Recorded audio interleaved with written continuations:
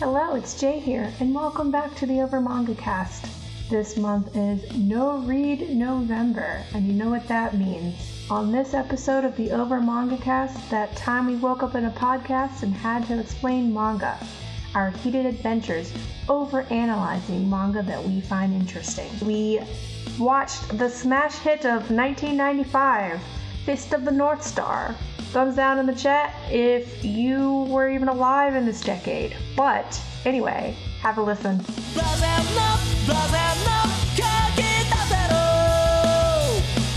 Hello everyone, and welcome back to the Over Manga Cast and No Read November. My name is Sam, and as always, here at the top of the show, we talk about what our familiarity with the franchise we watched this week is. For me, Fist of the North Star, all I know is memes. I know Amaiwomo Shindaru, I know you call throwing dynamite a martial art, and that's about it. Jacob, how about you? I only know the Amaiwomo Shindaru scene, though I have watched the whole scene start to finish because that has been uploaded on YouTube because the series is that old. I know that JoJo's in particular very heavily satirizes Fist of the North Star because it was the big shonen before JoJo's and Dragon Ball took over the shonen world and have been the thing people have been cribbing from ever since. So, by association? Matt, how about you? I only know about Fist of the North Star because early on in the podcast, someone recommended we read the first couple of volumes when they got re-released. And I looked into it, and I thought they were too expensive to want to deal with at the time. So I said I'd come back to it later when they went on sale, and now we're here. And Jay. I probably have the least exposure to Fist of the North Star, just because I've only heard of the memes and the source material, but at no point did I ever make the effort to engage with the source material at any point until now. And I feel like this might be the first movie we've watched for No Read November where it's an active detriment to not know what the hell is going on already. Because this movie is plotted out in a very strange way. We start out in medias res with our boy Kenshiro wandering the wastelands, having random flashbacks until we have the one flashback that explains everything 45 minutes in. But we're getting ahead of ourselves. Much like this movie. Yes. Kenshiro, who has a very square jaw. Most of the characters have an extraordinarily square jaw. If you've ever seen any 80s action flick or watched Best of the Worst on YouTube, you know the caricature we're talking about. And everyone has sky blue eyes.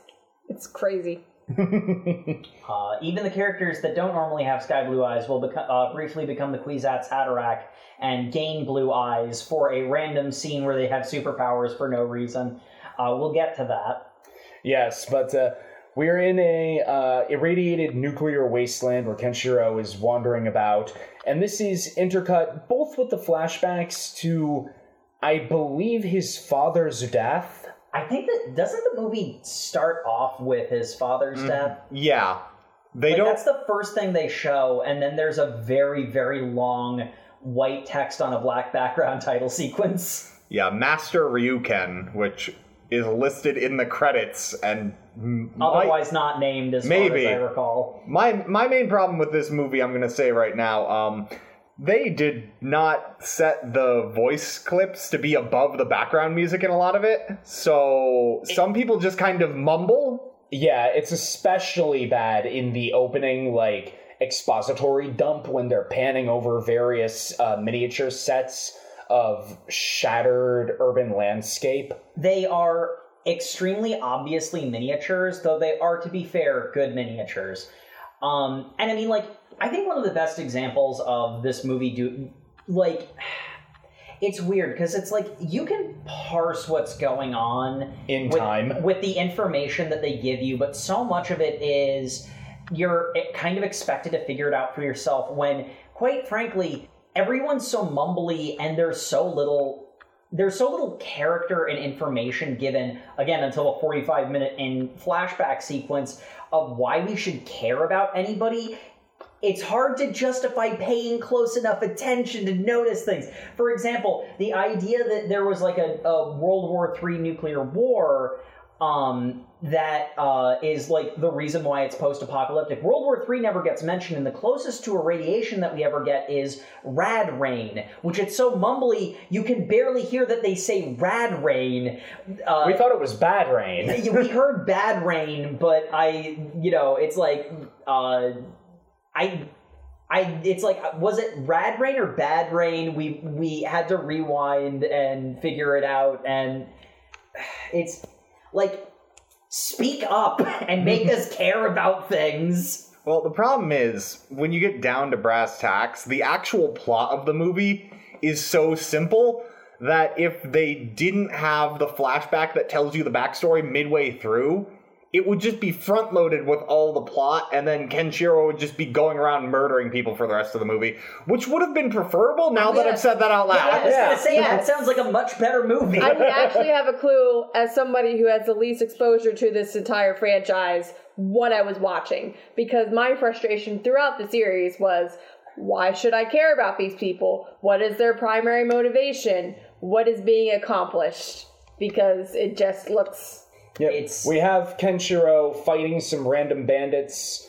He does the Omae wa mo shinderu, except he is a white guy from SoCal, so you are already dead. And he'll randomly sound British or Australian, or... depending on the take. I think he's Australian, and his accent was peeking through. Yeah. Which is even more confusing, because it's like, dude, own your accent. Also... What are you? This movie seems to be built around the concept of him doing the "you're already dead" move, because he does that twice, and both times it looks terrible, because it's him doing pressure points, but it's clear no one in this movie knew how you actually do pressure points. Also, you can't actually do pressure points, so it's just a whole bunch of, like, slapping his chest. Flailing around wildly in fast forward. And the first time it happens, the guy even makes a joke about, like, what on earth was that? That was weird. Are you gonna tickle me to death? You are already dead. Which, to be fair, is, like the dialogue is very close. I will say, the dialogue of the meme scene, because that's the meme scene, that's the thing that you've heard of Fist of the North Star for, but, like, the dialogue is really good. And it's just a stupid complaint here, but I can't help but point out, he didn't do the nani, which is the reason why it's a meme. It's the nani at the end that made it famous. What? Which, like, they don't even, because, like, obviously it would be what in English, but, like, they don't even try to do the best part of that scene. No, because they've got a special effect for the heads exploding that they don't do the first two times. That they cut away from. Yeah, it shows the guy's head going... Like, it's literally like they're wearing a bald cap and are inflating it with, like, balloons underneath or something. It's weird. Yep. And during all of this, we are also interspersed with scenes from Paradise Valley, a town of wasteland survivors who have that most precious commodity of all, water. And then there's a boy and a girl, and apparently they are siblings, and I think they're supposed to be the precocious youths that we care about. They're not revealed to be siblings until like 50 or 60 minutes into the movie, at which point we all went, they're siblings? I'm assuming it must be adopted on the streets together, because it's not like they even cast them to look similar in any way. And fun fact, the older brother is Dante Bosco. Yes, that Dante Bosco. We looked it up. Prince Zuko himself. He needs to get his honor back from being in this terrible movie. Though, to be fair, he was one of the better parts of this movie. I kind of want to buy a VHS of this movie and then take it to an anime convention to get it signed by Dante Bosco, yeah. I assume he might want to pretend he wasn't in this movie. I mean, I just watched it, and I want to pretend I wasn't watching this movie. So, fair. I understand. There's also this weird thing in the town where there's like several adults who are all like, life is hard, there's danger out there, light and darkness are not in balance, we have to prepare for the coming battle? Question mark? Because apparently, one of the things that is mumble exposited is that there are two martial arts schools, the School of the North Star and the School of the Southern Cross. And they were supposed to be, like, I guess the balancing force in this post-apocalyptic world. They must never fight, the masters of each school must never fight each other because it would cause too much destruction. Yeah. Or something. Yeah, so, but the Southern Cross has become this, like, totalitarian dictatorship, militaristically expanding with their goons. This is one of those cases where it's like, if you're willing to pay close attention, you can figure out some things, but we cut away to the Southern Cross, like... Headquarters. With main bad guy, Master Shin. With main bad guy, because he doesn't get named for the first, like, 5 or 6 scenes he's in. And also... he looks surprisingly like Kenshiro. Yeah, he looks weirdly like the guy who plays Kenshiro. We weren't 100% sure they were different people at first. Which, since I've not read Fist of the North Star... Also, they might have changed a bunch of stuff I'm not aware of. Are they brothers? Oh, Fist no. of the North Star fans. Yeah, let us know. The other bit, which is, like, it's so frustrating. There is nondescript love interest character TM over here who's doing a sad, and that's her entire character for 99% of the movie. And it's like, you could... But Jake, she's got magic beans. She's got some beans. Oh my god, the magic beans don't matter. Don't matter at all. But, like, it's... Like, it was made in 1995, but it is functionally an 80s action movie. So if you're familiar with 80s action movies, it's pretty obvious, oh, that's going to be the main character's love interest stolen by the main villain. Okay, like, fine. But, like, the movie does nothing to explain that itself. It just assumes you're going to know that, which is annoying. Until halfway through, when it shows you the backstory that explains that Julia, my fiancé... Kenshiro, no! I'm being kidnapped and you're being murdered! Ah! But that's again, 45 minutes into this hour-and-a-half long movie, so... Yeah. So if you've made it this far, it's a big aha moment of, wow, I wish I had figured this out within the past 15 minutes. But regardless, Kenshiro fought some bandits, and now he's in Paradise Valley. He's having weird flashbacks that don't quite tell you all the story, and we get a little subplot with Prince Zuko, whose character's name I forget. Bat, and then Lynn. I remember Lynn's name is. They say hers a lot. She's the one whose name gets shouted the most. She is a little girl. I guess the actress is probably like 8, I would assume. Something like that. If it's dubbed with an adult woman's, like, screams most of the time. Her dialogue is definitely the little girl, but every time it's a scream, it is aggressively obvious that it's not her scream. It sounds like a stock scream. Regardless, we find out Lynn is blind, and it doesn't come up much other than them telling you she's blind, which, much like Full Metal Alchemist. The episode. So Kenshiro, after beating up some bandits, doing the thing, he just kind of shows up in Paradise Valley. Like, it's hilarious because he broke into Bat and Lynn's home to escape the Rad Rain, and he's just meditating there, and Bat's like, who are you? How did you get in here? And Kenshiro just walks over to Lynn, and it's like, you're blind? Let me do some weird kung fu hand motions on your head. By weird kung fu hand motions, I can only assume the script said, I don't know, do mystic Chinese stuff? Because he kind of just waves his hand, and then pokes her in the temples.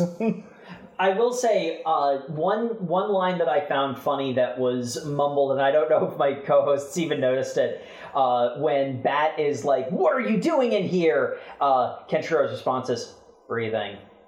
Well, if you want to keep breathing, you better leave. Oh yeah, I remember that. I thought like shockingly decent one-liners pop up like maybe 5 times. Honestly, shockingly decent one-liners pop up what you would expect them to if this was a good movie. There's potential in this. It needs to be re-edited from the ground up, which is probably not worth the effort. I mean, honestly, that seems to be the problem, is the editing in this is just bad. Yeah. Like, the script is passable. It's an action movie. Yeah, the script is good for the action movie it's trying to be. The acting is fine. There's nothing wrong with the costumes are kind of cheap, but like it's Fist of the North Star. They don't need to be expensive. Yeah. Honestly, a lot of the set design was pretty good. I mean, like, it kind of felt like they only had 1 or 2 sets, but they dressed them up pretty darn well. Like, this is not an unsalvageable project. Mm-hmm. You just had to, care about it. Yeah, which is what was lost in the edit. So regardless, Jesus Kenshiro cures this girl's blindness. And then just leaves. They don't explain how he can do that in the movie, so... It never comes up again, either. I just really like how there's, like, a reverse shot of Lynn's, like, blankly staring face, and Kenshiro's very serious, focused face of doing magic, and he just kind of looks constipated. One of his eyes is sort of crossed. And it's just like, that's the first thing you're gonna see when your psychosomatic blindness is restored? Because her eyes aren't damaged. They just refuse to see after she witnessed her parents' murder at the hands of the Crossmen. Psychosomatic. Yeah. Oh my god, does that mean that they're actually siblings? Like, is that supposed to imply that they actually are siblings, despite the fact that they look nothing like each other? I have no idea. All I do know is that after that, Bat just kind of follows Kenshiro around for a while. Well, there is a scene where the powers that be at Paradise Valley are like, hey, the Southern Cross is coming, and there's one guy who wants to negotiate with them. And everyone else is like, that's stupid. They're murdering, raiding slavers. They're not going to talk to us. Are you insane? No, we should talk to them. So anyway, how many bombs can we make before they show up? That, again, pretty good scenes just randomly scattered throughout. If they were stitched together with any intentionality, I'd call it an okay movie. Yeah, but regardless, Kenshiro has no interest in, like, staying by to defend the town from the Crossmen, or the Southern Cross Goons, or whatever. Yeah. So he leaves, but unfortunately, the second he leaves, basically, the Crossmen do come and attack the town. In a very, very, very extended murder sequence of them just riding through the town, causing havoc, setting things on fire, setting people on fire, shooting people. And there's one particular atrocity that they keep coming back to. It's a woman being captured and, forcibly disrobed. It's one of those ones where it's like... by a huge, like, scrum of dudes. Strictly speaking, it doesn't really cross any lines. It's not that graphic. The thing that makes it irritating to me personally is how freaking long the scene is. It just lingers on this. Like, they're raping and pillaging. They're raiders. That makes sense. And they don't do anything super distasteful. But, like, the fact that it just goes on for so long, it gets annoying at a point. Yeah. Like, we get it. They're evil. Move on. And then the two named I say named, only one of them's really named, but the two, like, primary Crossmen that we care about. One I call Mr. Scales because he's got, like, weird desiccated parts of his face that look like scales. And Jackal, the, like, main Crossman goon, he's all disfigured and has a bunch of leather straps, like, holding his head together. They walk in on this scene, and Mr. Scales goes over and shoots the woman to death before, they can do the thing to her. And Jackal says, "It ain't easy being sleazy." He has a bunch of weirdly good one-liners. I don't know why he does that. Honestly, it'd be better if it just, was all improvised. I wouldn't be surprised if it was. Oh, but yeah. So, they're kind of just going around interrogating, and then Lynn makes the mistake of mentioning Kenshiro was there. Well, it does save her life, because she was going to go in the hydraulic guillotine. Well, oh my god. Save her life. The hydraulic guillotine scene is another one. Okay, this one lasted forever, but it was also absurd and kind of funny, so I was okay with this one lingering. Yeah, Lynn gets captured. She's refusing to, capitulate to their demands, so Jackal's like, put her in the guillotine, and, she's locked in there, and she's like, Kenshiro, we'll get you back for this, and Jackal's like, Kenshiro, you say? The man with 7 wounds? Yeah? Let her live, and find where he is. And, this is, the 45-minute mark where we get the flashback that should have been scene 2. Which, really, to just summarize, is... So, Shin... This is partially the flashback at the beginning and now. Shin killed Kenshiro and theirs master, or Kenshiro's master. Kenshiro's father, Ryuken. Who was also his father. Yeah. And then went away, and then Kenshiro went after him. And Kenshiro was also engaged to marry Julia, who Shin was also in love with. And then Shin came in his, with his goons. His M. Bison level uniform. Kenshiro, I'm the better husband material for the lovely Julia. I'll fight you with one finger. Yeah, and he kicks Kenshiro's ass. And then he's like, Julia, you will say you love me. Never! And he starts stabbing Kenshiro in the torso with his one finger. Into the Big Dipper pattern that is Kenshiro's scars. And my man's just getting these violent, giant wounds pressed in him. And he's like, say you love me, Julia. No, never. I'm like, Julia, really? You're watching Kenshiro get just torn apart. And Kenshiro's like, ah! Like, he's acting as if this is it is excruciating pain, surely, but it's not like he's trying to hide it or anything. Julia's response seems to be, no, I'll never love you, and it doesn't seem to change at all that Kenshiro's being tortured. Yeah. So, Kenshiro survives this incident, and it was during this battle that he did the, oh my womo, move on Jackal. And that's why Jackal is all disfigured and why he has the leather straps on his head. It's to keep his head from exploding from the pressure point attack. Anyway, Bat was outside to get Kenshiro to come help them after they attacked, so the two of them sneak back in. It's important to note that Lynn's screams of terror somehow psychically resonate with Kenshiro, and that's part of the reason why he goes back. I like to think that he was actually just outside of town and it's just echoey. Yeah, that makes sense. Makes more sense than most of the rest of the movie. Yeah, so they sneak back in. There's some really cool fight scenes. Bat takes a knife to some guy and then gets stabbed in the gut. Oh, no. What happens is, okay, so there's a fight scene in the town, or actually, no, there isn't really a fight scene in the town. This is where we're starting to get a little bit of FMA flashbacks, where it's like, oh god, can something happen, please? Because there's a bunch of exposition we can't hear at this point. It's filling in all the plot backfill, but then they get to, the main compound, and there's a fight scene where the prisoners are being held. And during that, we get a hilarious big guy with a chain mace menacing Lynn. And then whilst that's happening... Bat is fighting Jackal. And one of the other really great one-liners where all of us laughed hysterically. Jackal, they're fighting, and Bat's actually putting up a pretty good fight. You know, he's honestly a pretty darn endearing character, well-done character, and all of a sudden, Jackal pulls out a switchblade, stabs him. Look out, he's got a knife. Removes the knife, and it's like, that's actually good! You don't get to have a good one-liner like that.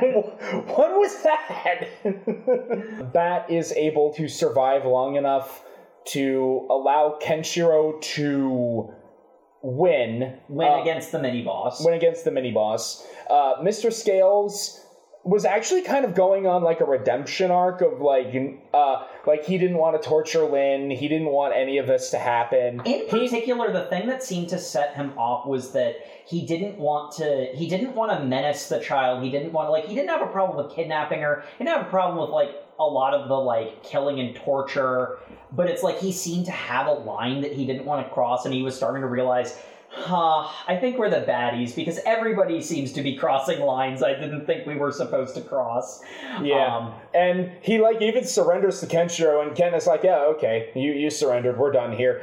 And then, like, Jackal is gonna shoot Kenshiro, Bat tackles him, knocks the gun aside, and Scales gets shot and dies. He just gets shot and dies unceremoniously. Like, I was gonna compliment this movie on, like, this is an 80s action movie, and it's... Having a complex character is pretty impressive. Having a complex character, but moreover, it's a character who is physically ugly, who is being treated with empathy and depth, and I'm like, oh, that's cool, that's something different. Like, they're actually putting a little bit of effort. Oh, no, he's dead. He just died unceremoniously. Never mind.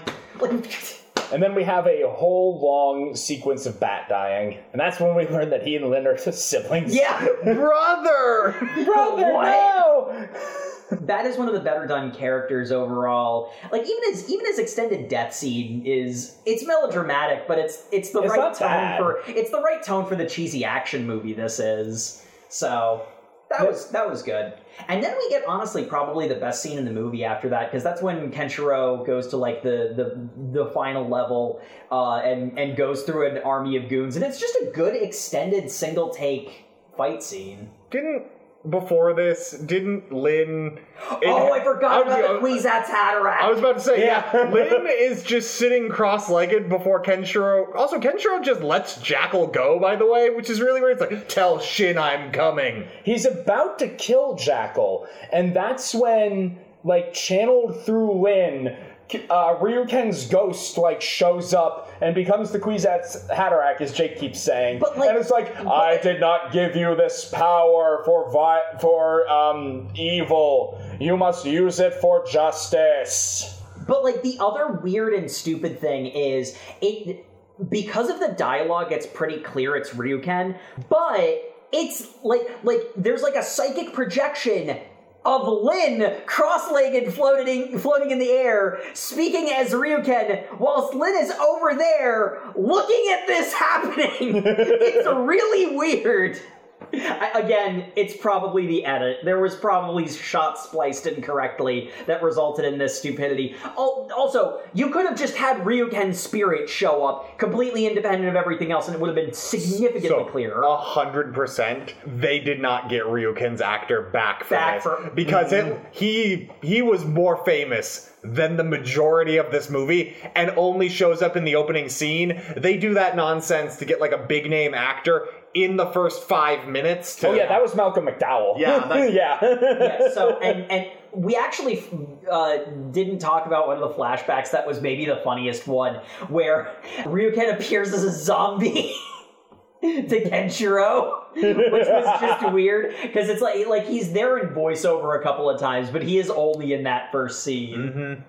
Oh, but anyway, after that nonsense, the movie kind of becomes a standard action movie for a while. And it's honestly not half bad.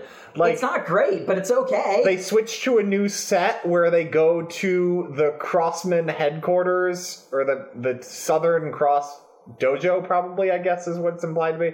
Yeah. It's weird. It's very 90s architecture. There's just levels everywhere and weird geometric... Yeah. It looks really cool. But we have this extended scene of Kenshiro beating up goons. Looks pretty good. It's a decent fight.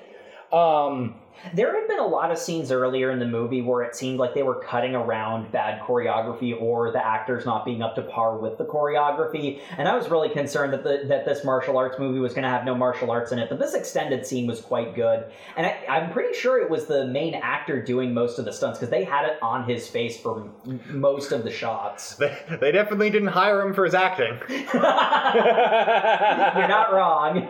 But yeah, it's some good fight scenes. He's making his way through some goons. Meanwhile, Shin is told Jackal when he arrives back, yes, Julia's in the dungeons. If she won't love me, you can kill her. Does he say that? I thought he said don't... Keep her safe. He said keep her safe, and whatever happens, she must not know that Kenshiro lives. Kenshiro can't know she lives. I thought... No, she can't know Kenshiro lives. And I think Jackal took that to mean it's okay to kill her. Because it's okay to rape her, at least. Well, because that's what he tries to do. They spend a long time so they kind of intercut it. It's this weird, she escapes, but not really.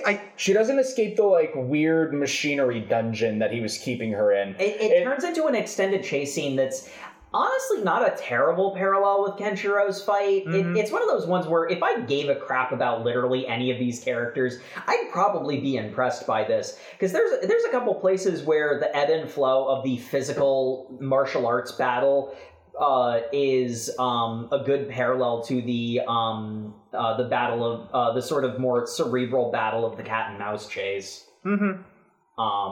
It's not. I mean, it's not great, but it's not bad. I liked the first half of it better than how he's got her pinned to the ground for a really long time, considering this is interspersed with, again, a fight scene. So we can roughly estimate he's doing this for like 15 minutes. Again, it's one of those ones where it's like, the idea here is off-putting. The fact that it lingers for so long is honestly more of the problem that's more off-putting. They went there. Jackal kind of just decides he's killing Julia. For some reason. Yeah, no, this comes almost out of nowhere. But we have the fight scene with Shin and Kenshiro. It's actually a pretty decent fight. You can probably find the clip on YouTube. But it's like Kenshiro's kicking his ass. He's kicking his ass. Mm-hmm. And then Shin's just like, Julia's dead. And Ken's like, no! And so his ass is getting kicked, and his ass is getting kicked. And we didn't mention it before, but Shin has this, like, ultimate, like, quivering palm move where with really bad special effects. Yeah, his hand glows, and he, like... Oh, those are cutting edge for the time.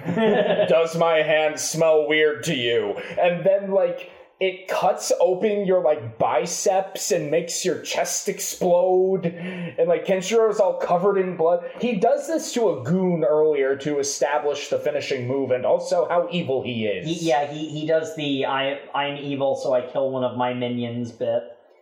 So he does this move to Kenshiro. And another thing we have kind of skimmed over is that Julia has what we call the magic beans, but they're really like seeds from, I guess, before the apocalypse, because they're supposed to be able to like bring plants or something. I don't know. Yeah, Kenshiro entrusted them to her. It's very much the case where it's not explained because this is a very well-trodden type of movie. You can presume that it's the Wally boot, basically, is what it is. Yeah, and one of the seeds in an earlier scuffle between Julia and Shin fell into a crack in the floor and began to focus on that crack so much. I can only presume they're on the top floor, so I don't know what soil it's sprouting into, but it's sprouting all right. Yeah. And that gives Kenshiro his second wind, and he's able to turn the tables and finally defeat Shin. And then a weird thing happens at the end where Kenshiro's like, were you lying? Is Julia alive? And Shin, who's sitting here like, he's about to kill me regardless of my answer, and if I lie, he's just going to be able to find her and know that she's fine. Because under my orders, he doesn't know about Jackal trying to kill her. Yeah. Under my orders, she should be safe and sound. He lies and says she is dead anyway. Like, he's going to find out in like 45 seconds. Why did you do that? Spite. That's why. Spite. Okay, so we cut back to Julia, who has been getting attacked by Jackal for a while now, yeah. Yeah, and he does something where he threatens her in such a way that actually gives her the ability to get out, grab the strand of his leather strapped to his thing, and it gets trapped in a rotating gear. It's so funny because the way it works is like they show shots emphasizing the dangling strap, and you're like, oh, she's gonna pull the thing off and it's gonna make his head explode. And it starts doing that, and then she grabs it and puts it into a gear, and it's like, okay, this is going in a completely different direction than we were expecting. I was expecting this was going to be like the payoff for the entire movie, is that his head gets crushed by a gear. Like, they had built that special effect up. Because that's like how these movies work. They have one really good special effect, and they build everything around that. Yeah. But no, the gear just also pulls the leather bands off, and then we do get the full head exploding effect now. Yeah. Which is cool. It's not bad. It's given its time period and budget, it's exactly what you expect. But you know what? That's better than nothing. That's what you should be expecting from a movie like this. That's what you pop this movie in for. Mm-hmm. Yep. And so, with both bad guys defeated, Kenshiro goes to leave the final boss arena. And it's like, oh no, all the mooks he knocked out but didn't kill earlier are now waiting for him on the stairs, ready for battle. Can our beleaguered hero win the day? And then they all fall to their knees, and he's like, what? And he looks over his shoulder, and there, coming out of the shadows, Julia, alive! How did the goons see her around that corner in the pitch black shadows? She is not Batman. Magic. It's a stupid question to ask. It's one of these movies, that's why it's the dramatic shot, but I can't help but point it out. So with all the goons kneeling on the stairs like knights sworn to a king... Because apparently she's a princess. This has been mentioned in passing a few times. It does not come up at any point. Julia and Kenshiro hug. It pans to a bust of, I can only assume, Ryuken, and roll credits. I was very, very, very confused at the end of this.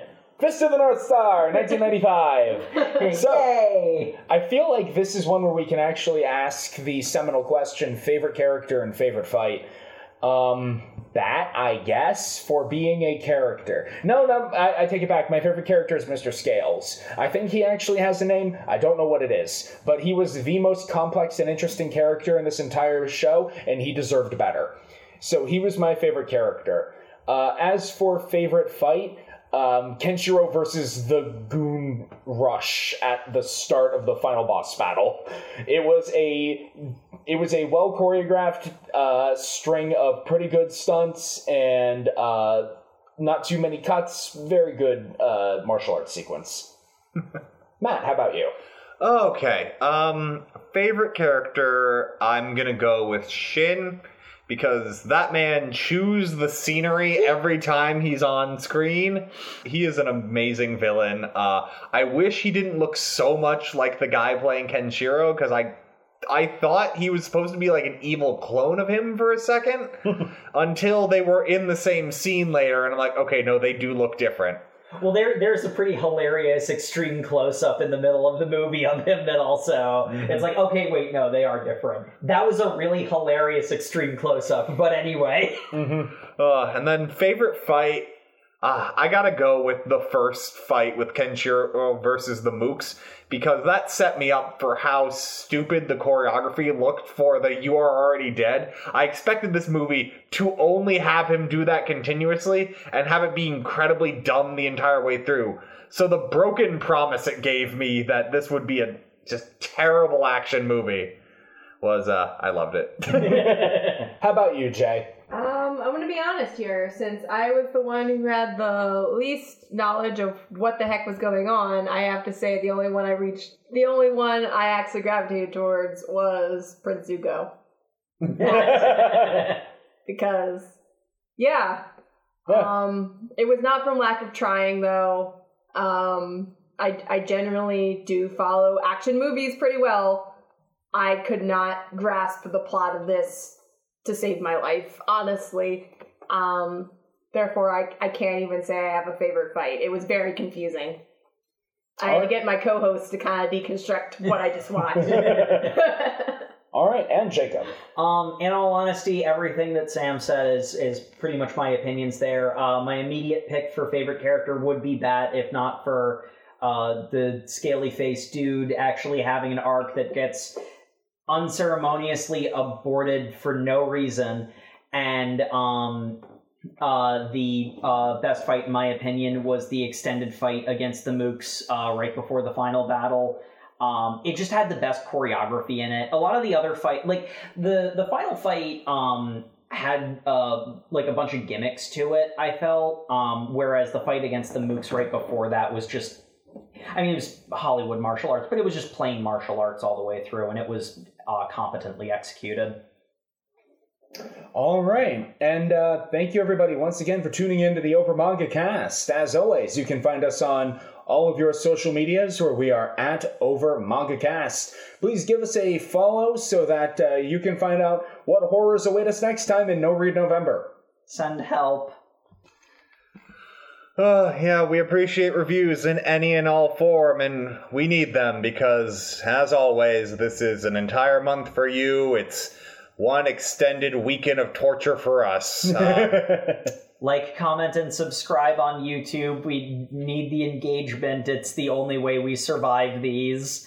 We also have overmangacast.com where you can also comment. The YouTube's on a 2-week delay, but Overmangacast is all of our newest stuff. So, you people on YouTube, I hope you're having a fun middle of December with a good old Christmas season. Well, I guess no, this is coming out second, so... Third? Second? Oh god, I can't remember. Space is warped and time is bendable, much like both of the movies that we just watched. Indeed. And make sure to tune in next week where we are going to be continuing this panoply of pain with... Hey guys, it's Editing Sam, your favorite fourth dimensional fifth co-host of the show. November has 5 Thursdays in it, and we watched 4 movies, so we're reading Scott Pilgrim, Volumes 1 and 2. Read that if you're keeping up with the show. And, yeah, we'll see you next Thursday. Good night, everybody. Good night. Good night.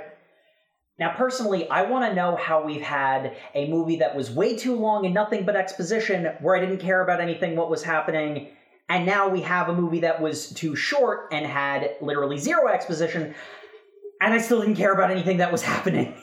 All it does is prove that, movies are art. Well, some movies are. Not the ones we watch. Cut!